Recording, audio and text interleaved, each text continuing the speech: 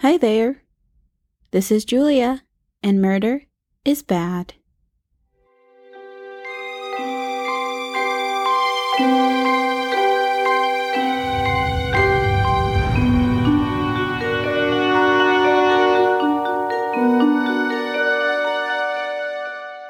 This is part 2 of the story of Greg Dodson's murder by his brother-in-law and nephew-in-law and the ensuing trial. If you haven't heard part 1, you can stop right here and catch up. Or not, do whatever you want. I'm not your keeper. When we left off, Greg's 23-year-old nephew-in-law was being brought to trial 4 years after the murder. It wasn't until January of 2000 that Tidwell's trial was to take place. But days before, one of his attorneys, one of the Larrys, gets into a terrible car accident. Larry Wallace misses a stop sign and hits a guardrail, flipping his Toyota 4Runner into a pond. 2 passersby actually dive in, cut his seatbelt, and bring him to dry ground. These passersby leave as soon as police arrive without even giving their names, just anonymous Good Samaritans. Or like serial killers or something. But it was also like 15 degrees, so maybe they were just really cold. Anyways, Larry Wallace makes a full recovery, but it takes until April for Dondi Tidwell to go to trial.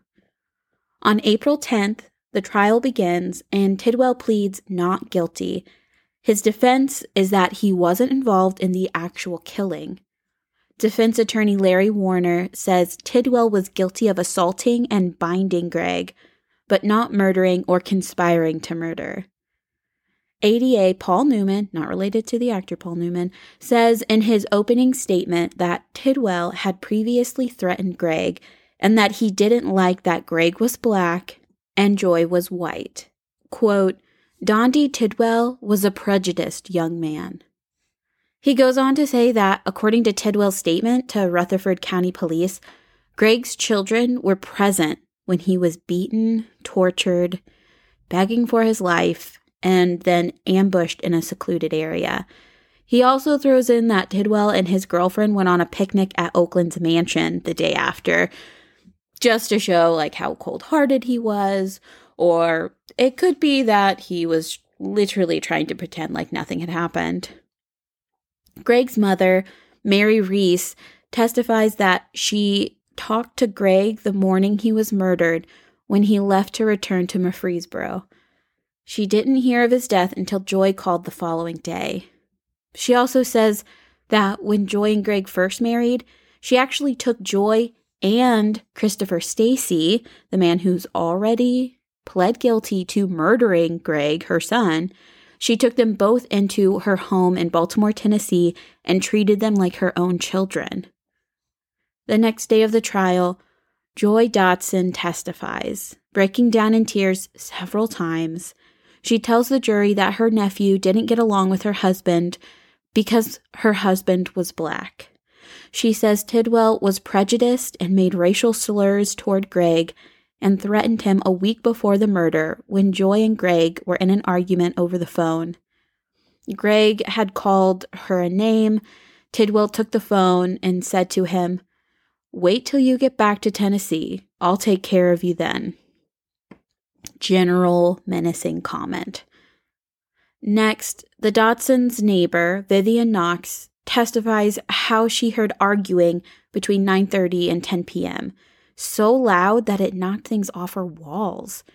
She saw Greg and Stacy come out 5 to 10 minutes later with a towel wrapped around Greg's hands. I suppose this was to cover up how he had been bound. She heard Greg ask to be taken to the hospital, Stacy replying he was taking him to the hospital to get his arm treated, and then watched them get in the car. She later saw Stacy return without Greg, and Tidwell pull up in another vehicle with Greg's 3-year-old daughter. She never saw Tidwell near Greg, though. Then a man named E.F. Hoover testifies about him and his brother Jerry coon hunting that night around 10:15 p.m. near his home when they heard a commotion near the creek, and there was loud music when they were just sitting on the tailgate of a pickup truck. Quote, All of a sudden, we heard a shotgun blast. A few seconds later, all the noise had died down. The day finishes with the testimonies of Jimmy Prater, the man who Stacy had approached to sell Greg's car to, Lieutenant Gage, and an agent from the Tennessee Bureau of Investigation, or TBI, Agent Tommy Heflin, testifies about the ballistics of the shotgun. The next day begins with Chris Stacy testifying. Stacy is now saying that Tidwell only hit Greg a couple times, but did not bind, kidnap, or help kill him. He also says Tidwell flashed his lights when Stacy turned away from the hospital and towards Gucci Ford Road. He even claims that Tidwell said that Stacy didn't have to shoot Greg. Stacy actually breaks down on the stand, as well as Tidwell on the defense bench. Mary Reese, however, showed no emotion as she stared Stacy down while he described murdering her son. When Stacy is asked why his story changed, he says, "I told them what they wanted to hear. Dondi didn't have nothing to do with it." He says he knows he can get charged with perjury, but that he can take it. When DA Whitesell cross-examines Stacy, he goes through all the inconsistencies from his multiple statements. He also presents Tidwell's 2-hour videotaped confession into evidence before calling a former cellmate to the stand. Stephen Mitchell Regan testifies how Tidwell told him that the murder was about money and that he planned on beating Greg up and shooting him in the head. The day finishes with Assistant M.E. Dr. Harlan describing Greg's injuries. The ligature marks on his wrists, the extensive skull fractures with the left side of his face being caved in, and a shotgun wound in the back of the head. Stacy is called back to testify at the start of the next day. He's asked why he implicated Tidwell at all. He says officers told him that Tidwell was blaming him. Like, oh, Tidwell's in there singing like a canary. And he said, "I'm going to put it on him. Since he snitched on me, I'd do it to him. Quote, he's going down with me." Stacy repeats that Greg threatened to beat up everyone. And when asked if Tidwell used the N-word to describe Greg, Stacy replies, "I don't know," but that many of their family members didn't like Greg. He also says there's a difference between a black man and an N-word. D.A. Whitesell asks, "Why did you kill Gregory Dodson?" Stacy answers, "I don't honestly know." Ugh. When Whitesell concludes his arguments, he says, "We all know hate can supply a motive for murder, and that Tidwell supplied the gun, shells, baseball bat, and concrete trowel to beat Greg. Quote, don't let him pull the wool over your eyes." Just before 7 p.m., the jury is sent to deliberation. As time passes, Mary Reese actually ends up buying pizza not only for her family, but for the Tidwells as well. After 5 hours, the jury returns with a verdict.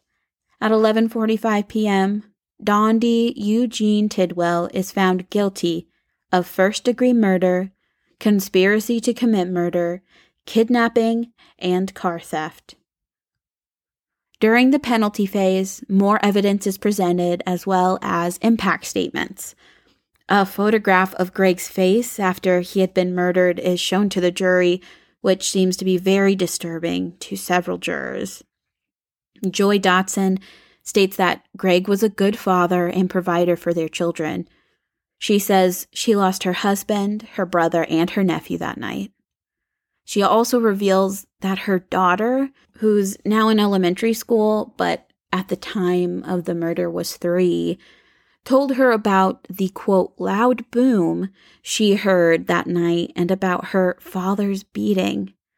Her daughter was also made to clean up her father's blood at the apartment.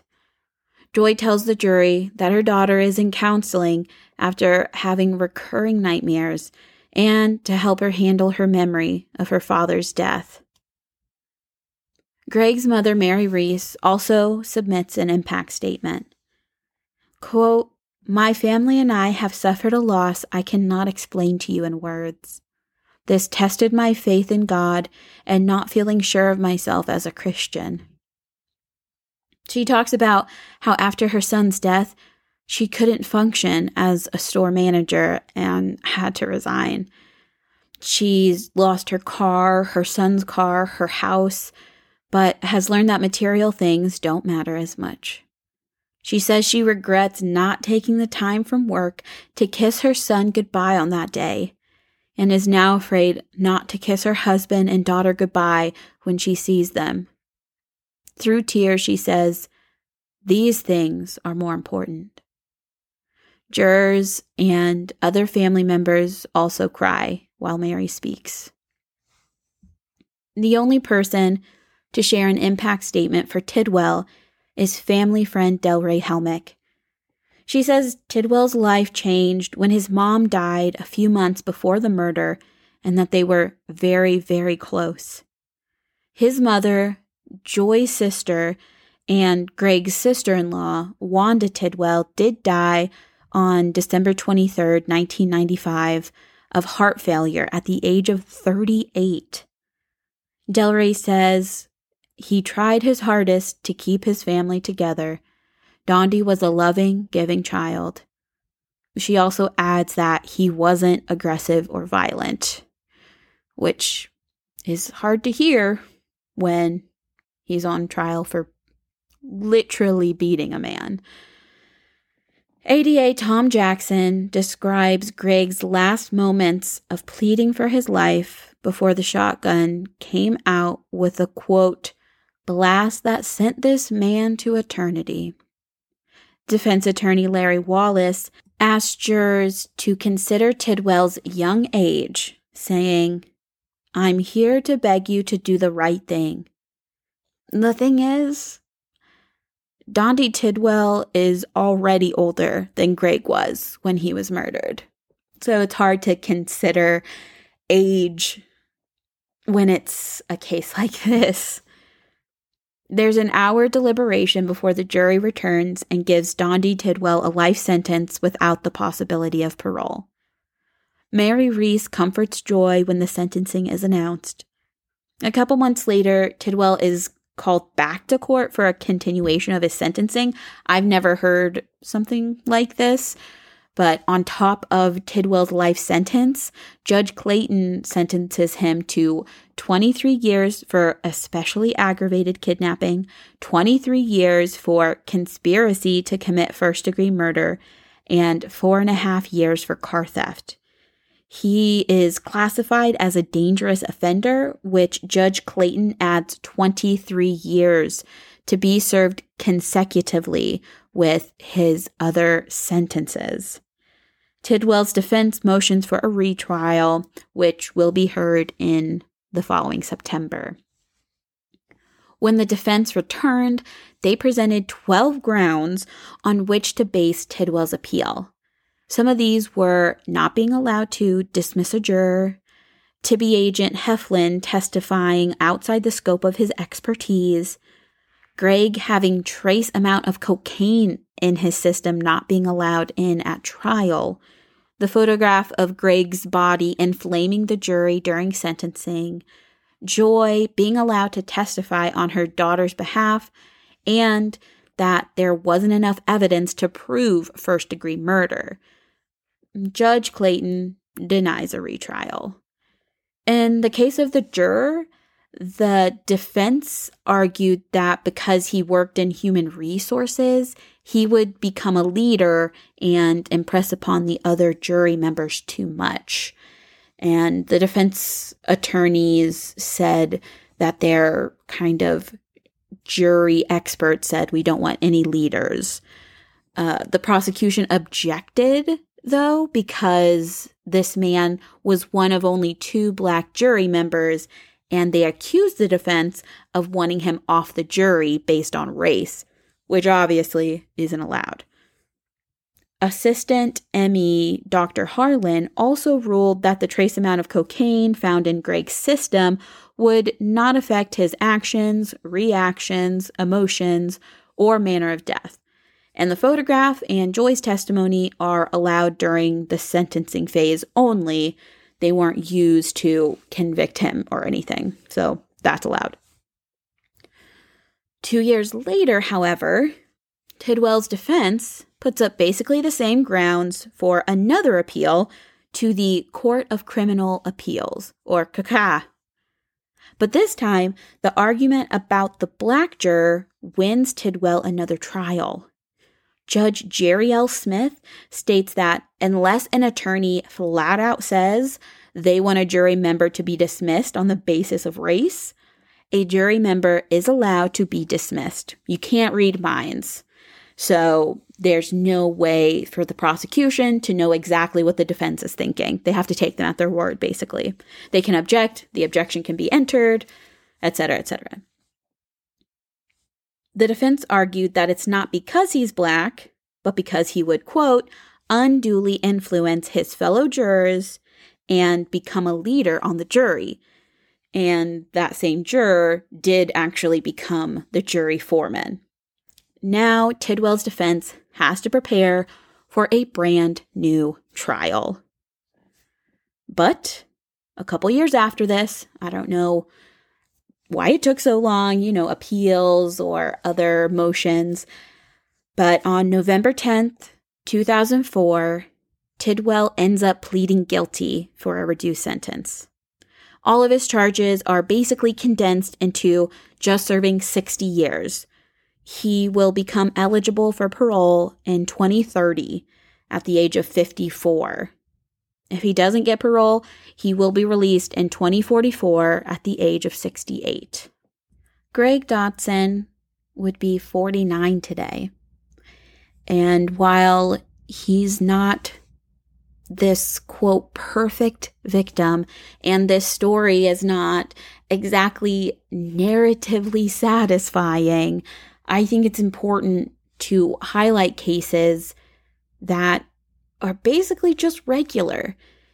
The media has this thing where they call victims innocent victims, which generally speaking means like white and affluent. And if you're not an innocent victim, then they just smear you, essentially. But Greg had a family, was loved. Even the wife that he was having problems with called him a good father and a good provider. I just think it's important to recognize that. So thank you for listening to Murder is Bad. If you're interested in pictures from this case, you can check that out on Instagram at Murder is Bad Podcast. Thanks again for listening and supporting. Over 1,000 followers on Instagram is very exciting to me. So take care of each other. And remember, murder is bad.